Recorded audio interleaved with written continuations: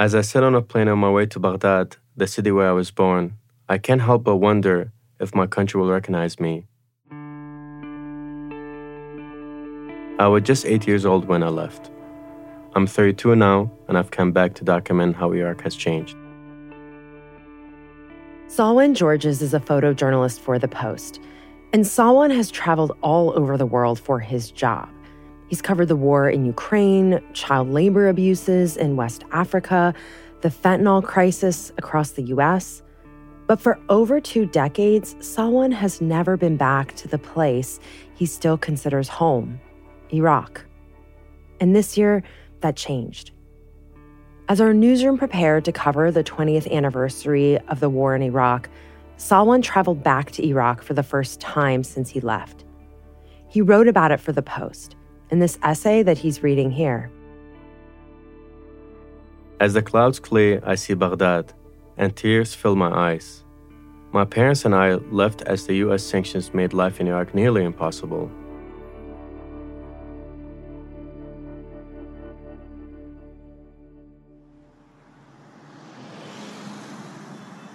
When the U.S. invaded Iraq, Salwan was watching this all unfold from afar.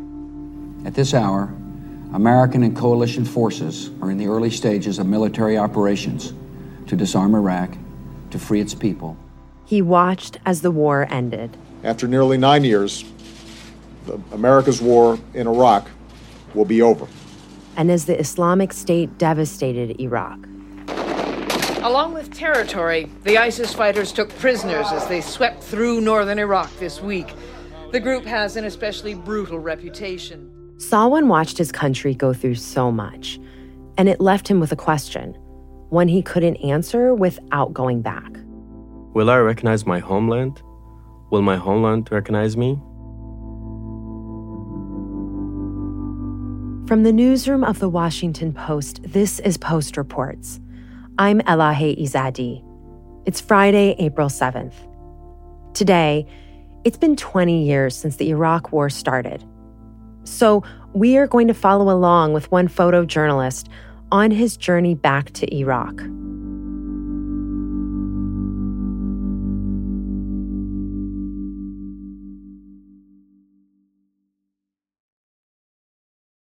So, Salwan, what do you remember of Iraq from your childhood? Only few memories from Iraq because, when you leave at a young age, a lot of those memories were not great because life was very difficult. I remember always waking up surrounded by a lot of my family, waking up to being, asked to go get some eggs from the chicken coop we had. So we had, fresh chicken, fresh fruits, a lot of green. The country was pretty much green. Most of my friends were Muslims. I never questioned these people what the faith were. I feel like that Iraq, it was very peaceful. Nobody questioned others' religion. I used to go with them to the mosque sometimes. They used to come with me to church. Mm-hmm. You're Christian. Yeah. Grew up Christian. Mm-hmm. So at that time, there was no segregation. Then after the U.S. invasion, it created a vacuum with religious war. And then, the house was never the same when my family started leaving. Mm. So tell me about that. Tell me about why you and your family left and how old were you at the time? We left when I was 8 because life becoming so difficult in Iraq. Yeah. Very, very limited services. Yeah. And even electricity, we'll get it 4 hours to 3 hours a day. Mm-hmm. And imagine in the summer where it's 120, 130 degree. I don't know if I remember feeling we need to leave because of sanctions. But my parents, of course, were more aware of it. Plus, we were one of the last families to leave. So we have to leave. So that must have been around, 1998, right? Where did you all go? So we escaped and left to Syria. And we stayed there for 5 years before finally immigrating to Detroit, Michigan. So in Syria, we were refugees because, we didn't have paperwork. I didn't have the right document to go to school. So I basically skipped school for 5 years. Wow. And then as we try to make it, my grandparents here in America worked hard to provide some money for us to keep us basically alive. Mm-hmm. And then the church was helping there. Mm-hmm. And, we do what we can. I remember started working when I was 11. in Syria, just doing whatever jobs to make some money to buy whatever I want. Yeah. Yeah. And you weren't going to school for 5 years. Yeah, I mean... maybe as a kid you'd like that, but looking back, you're like, I missed 5 years. Yeah, I think at that time I didn't mind it. But now, I missed 5 years school, and it did affect you when I first came to the United States. Like, I failed all my classes in the first year because I didn't speak any English. I didn't know the alphabets. And then they have to, start missing 5 years of school. Even the Arabic education was missing. Wow. So you were in Syria for 5 years. And then, Salwan, I know that you all later came to Detroit around 2004. What was that like for your parents? Because I'm just thinking they're adults. They're trying to make it in the States. They're so far away from Iraq. Did they miss their homeland? Of course. I mean, nobody would like to leave their homeland. Yeah. If you ask all these refugees and immigrants if they would rather stay home, if their home provided what the U.S. provided, they would not want to leave. And that's the choice my family made, many Iraqi families made because of the U.S. invasion that destroyed that country. So when the U.S. invaded Iraq and the Iraq War started 20 years ago, you were probably just a young teenager. What was going through your mind at the time, and what was that like for your parents? I was in Syria. Mm-hmm. And I was watching on a TV, and the guy said to me and saying, "Oh, look what they're doing to your country." And it's the first time I learned about the U.S. invasion. I think my parents kept that away from me. I remember I was buying ice cream from a shop when that statue of Saddam was falling. Just in the last few moments, a U.S. Marine tank with a large chain has pulled the statue of Saddam Hussein down. It's this giant statue. So I was watching that. I'm like, this is terrible. Let me run back. Pedestal, but as it collapsed, a great roar came up from the cloud. There it goes. It is falling down to the ground. I forgot the ice cream and ran back to tell my parents this is happening in Baghdad. I was worried about my family that left there. And so as the war progressed and you come to the United States and it's still going on, how did your family feel about the war? I mean, it's probably very complicated, right? Because Saddam Hussein was a brutal dictator. Yeah. I mean, at that time, we were just... Saddam had done a lot to the country. But at that time, like many Iraqis, we didn't realize what would happen afterward. We thought the country will finally have its democracy. It will finally be free, and it could be like the neighboring countries, from like the Gulf countries. And then as the war is progressing, you're still thinking about your family back in Iraq. Salwan, how did it impact them? I mean, it impacted us personally because I lost a cousin because in 2013, he was killed by Al-Qaeda affiliated group that were targeting Christians. It made the rest of my mom's family all immigrate, leave to stay in Turkey as refugees. Then finally they made it to U.S. and Canada. And, you can find Iraqis everywhere in the world because of years of wars. And then, I lost my uncle to the war. He was a U.S. translator with the Marines in 2006 in Ramadi when he was killed. Salwan, your family endured so much, and then you yourself, you go on to become this award-winning photographer. I know we're talking to each other. I really encourage everyone listening to look up your work because it's just so beautiful and revealing. And you've traveled all over the world. You've won a Pulitzer. Did you ever think about going back to Iraq to document it as a photographer? That was always the dream. I've always wanted to go back to my country for many reasons. Personally, professionally, I always felt the country was taken away from me at a young age. I never had an opportunity to remember what it's like being there. So tell me about you preparing yourself to go back and undertake this project. What was going through your mind? So I spent a lot of time with my family, asking them and begging them for addresses because they really didn't want me to go back. Why not? My family have seen enough death, enough violence from Iraq, from our relatives. They still think it's dangerous. So I was one of the first member of my family to go back. When you first arrived back in Iraq, where did you first go? Walk me through that journey. Yeah, so when I got there, I got picked up by our colleagues, Mustafa and Osama. And then we went and got some amazing Iraqi food. Did it taste like you remembered? Man, it tasted so much better than anything I've had, especially our food. I don't know if it's in ingredients here but over there it tasted like how I remembered when I was 8-year-old. And so where did you all go after that? What neighborhoods did you go to? Were they the ones you grew up in? Yeah, so I was born in Baghdad in a neighborhood called Amin. And when I went back, I was able to find the house where I was born, but it has changed because as population grew, the garden we had, it's somebody's room right now. And the fig tree we had is gone. And that street is so much smaller now. The sidewalks are gone. It's polluted. You can barely drive or walk on that street. Is it green anymore like you remember? No, unfortunately, no. Not that green. Yeah, the dust is everywhere. It's hard to breathe down there. Mm-hmm. So I can only imagine what a child growing up there now feels and get affected by it. Did it feel like home to you being there? Have to, yeah. I mean, it definitely closed that chapter for me that I've been wanting to do all these years, and I've been wanting to feel after leaving since when I was 8.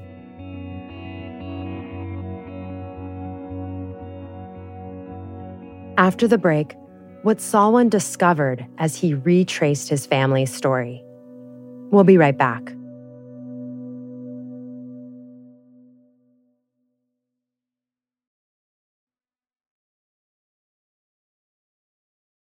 I know you didn't just stay in one city, in one place in Iraq. I know you also traveled to Ramadi. Tell us where that is in the country and what took you there. So Ramadi is west of Iraq. So the reason why we traveled to Ramadi because my uncle, Sahar Georges, he was killed when he was working with the U.S. Marines as a translator in 2006. And what did you find there, and what did it mean to you to be there? So that was the main reason why I did this trip, because my uncle was we were very close in age, as well as, we grew up together in Iraq. I left it for last because I knew that will be the heaviest thing for me. Mm-hmm. To go to the location where my uncle got killed. So with the help of my colleagues, we were able to find a former policeman who worked with my uncle and even fed him Iraqi food. Wow. So we went there. We took that trip to Ramadi. It's a couple hours away from Baghdad. And then we got there and he said, where do you like to go? We're like, we want to go see those checkpoints where my uncle was working and then the one where he was killed. We want to see where he slept, and now it turned to an Iraqi government building.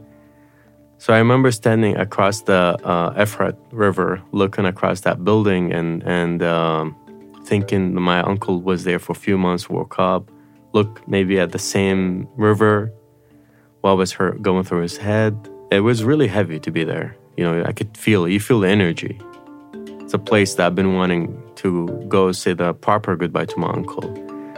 Then we made it to the area where he was killed, and it's a building on a corner of a street next to a government building. So the U.S. Marine had a checkpoint there. And that checkpoint, it was temporarily. So they were there for a 3-day mission, then they were going to leave. So on the 3rd day, and he was, that was the last day, he came out from a building where they were, and a car left the line and sped toward them and exploded. And there was a car bomb that killed him, another Marine, and wounded so many people. It also killed like 7 other Iraqi policemen. Mm-hmm. So when I got there, I stood there and I was shocked because that city of Ramadi has been taken by ISIS, has been completely destroyed through really, really violent battles and rebuilt. The streets, some of the streets in Ramadi are better than Baghdad, believe it or not. Mm-hmm.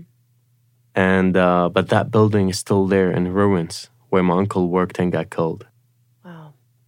So I sat there in the corner where my uncle got killed, and we're just a lot of happy memories were going through my head. And that's the final goodbye I really wanted to be able to say to him. And I remember our last conversation. He was driving in a Humvee and looking at children playing soccer, and he texted me through chat. It was Yahoo Messenger back in the day, 2006, and he was like, "I can't wait to come back so we can play soccer."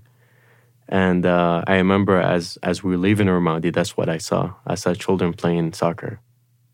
So it was finally the closure I was looking for. Salwan, I'm so glad that you were able to get that closure.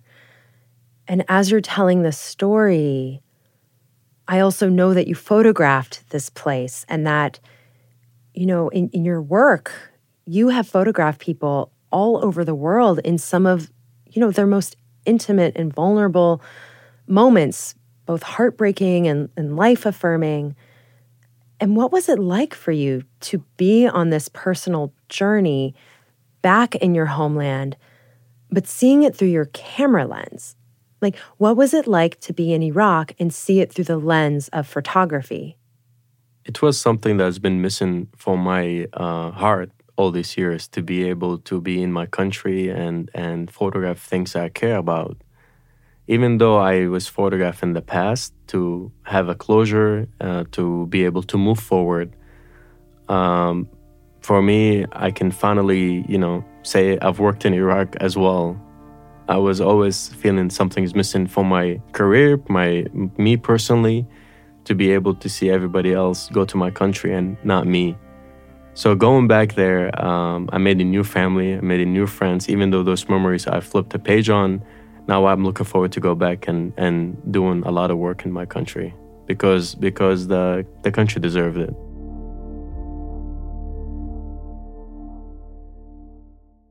You also visited a cemetery while you were there. Can you tell me about that?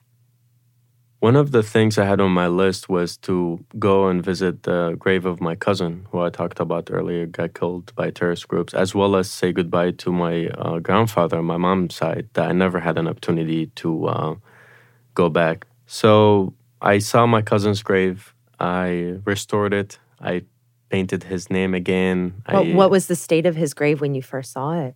It was still standing, but it was trashed. His picture is covered in dust. You cannot see his name from the weather. From also, it's been years. So I kind of painted his name. I painted the window. It's like a little window above his grave where there was you can put a picture there. So I broke the lock, put a new picture, brought a new lock, and I'm gonna take that key to my uncle, his parents in Canada. So when they go back, they can go and be able to, visit him in a proper way. Because when he died, his friends buried him. All our families left. Wow. So I'm the first one from my family to go back and see him. Mm-hmm. Then the challenge was to find my grandpa's grave, because he's buried in a tomb in that cemetery, and the room contains 7 other caskets because his relatives are there, like my great-grandparents. It's like a family tomb. Yeah. As I was walking, looking through this tomb, something felt really strange. The area looked like it was bombed. Something happened there. A lot of the tombs were destroyed. A lot of the caskets were exposed. And it just didn't feel right. So through the help of my other family on FaceTime, trying to woke them up in the middle of the night. You're like FaceTiming while you're there. I'm FaceTiming, asking them, like, can you please help me find my grandpa's grave? Because it didn't look normal. Yeah. It looked like all destroyed. I was shocked to see that first before what I'm about to discover. Then we found an old picture during the burial of my grandpa, and I was able to match the walls, the surrounding. But when I got there, the door of the tomb was gone. And then I look inside and I see my grandpa's casket and his relative all destroyed. I remember standing there like, couldn't believe this. Is this really how I wanted to come back all these years and see my grandpa's gravesite and tomb. And then I asked Abu Muhammad, who's the cemetery caretaker, for 30 years. 30 years. 30 years he's been there. Was his dad taking care of it? Then he grew up there taking care of it. His kids are there. I was like, what the hell happened here? Yeah. Like, what the hell happened here? Would you want to go see your dad's or grandpa's, your family members' grave like this? He looked at me and he's like, unfortunately, this happened 2006, 2007, 2008. U.S. troops came into the cemetery and destroyed a lot of these tombs. They were looking for weapons at that time because the Mahdi army, they were informed that the Mahdi army were hiding weapons there. So I'm standing there, I'm half American now. Yeah. Like, how should I feel about this? When I came back to the U.S., I wanted to confirm that the U.S. soldiers did destroy my grandpa's grave, the cemetery. So I emailed the U.S. officials, but I never got a response. And unfortunately, we may never get an official confirmation of what happened, but I've spoken to 4 people who were there during that time, and they said that's what happened. And that area had seen a lot of battles and violence. But I kept remembering what happened after the U.S. invasion to my country. When the U.S. went there for a purpose and looked for those weapons that were never found, it also feels like for a lot of us Iraqis that it was all a lie, because it destabilized the country, the region, and that Iraq that I remember is never there anymore because of the U.S. invasion and the violence that unleashed. There was a religious war. Afterwards, the ISIS, which was one of the darkest days in that region.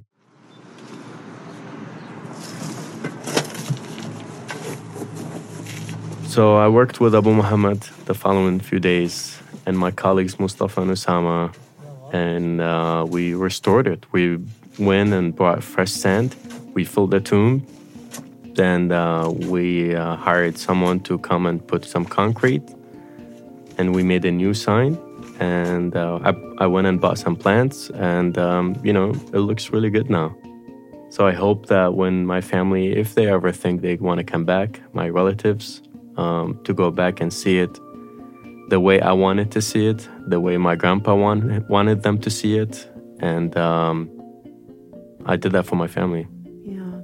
It's like you were able to go back and you were able to do this. And then I'm also thinking about how there's so many people who aren't able to do that at all. Mm-hmm, mm-hmm. And this, just for our listeners, this is a story not only mine, it's thousands of Iraqis, also Syrian refugees from anywhere in the world.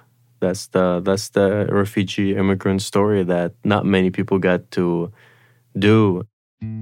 Yeah, that experience of being an immigrant and refugee, that once you leave, the place changes forever, and then you change. So you can never really be in that place again, but revisiting it. Mm. Well, Salwan, thank you so much for sharing it with us. Thank you. Salwan Georges is a photojournalist for The Post.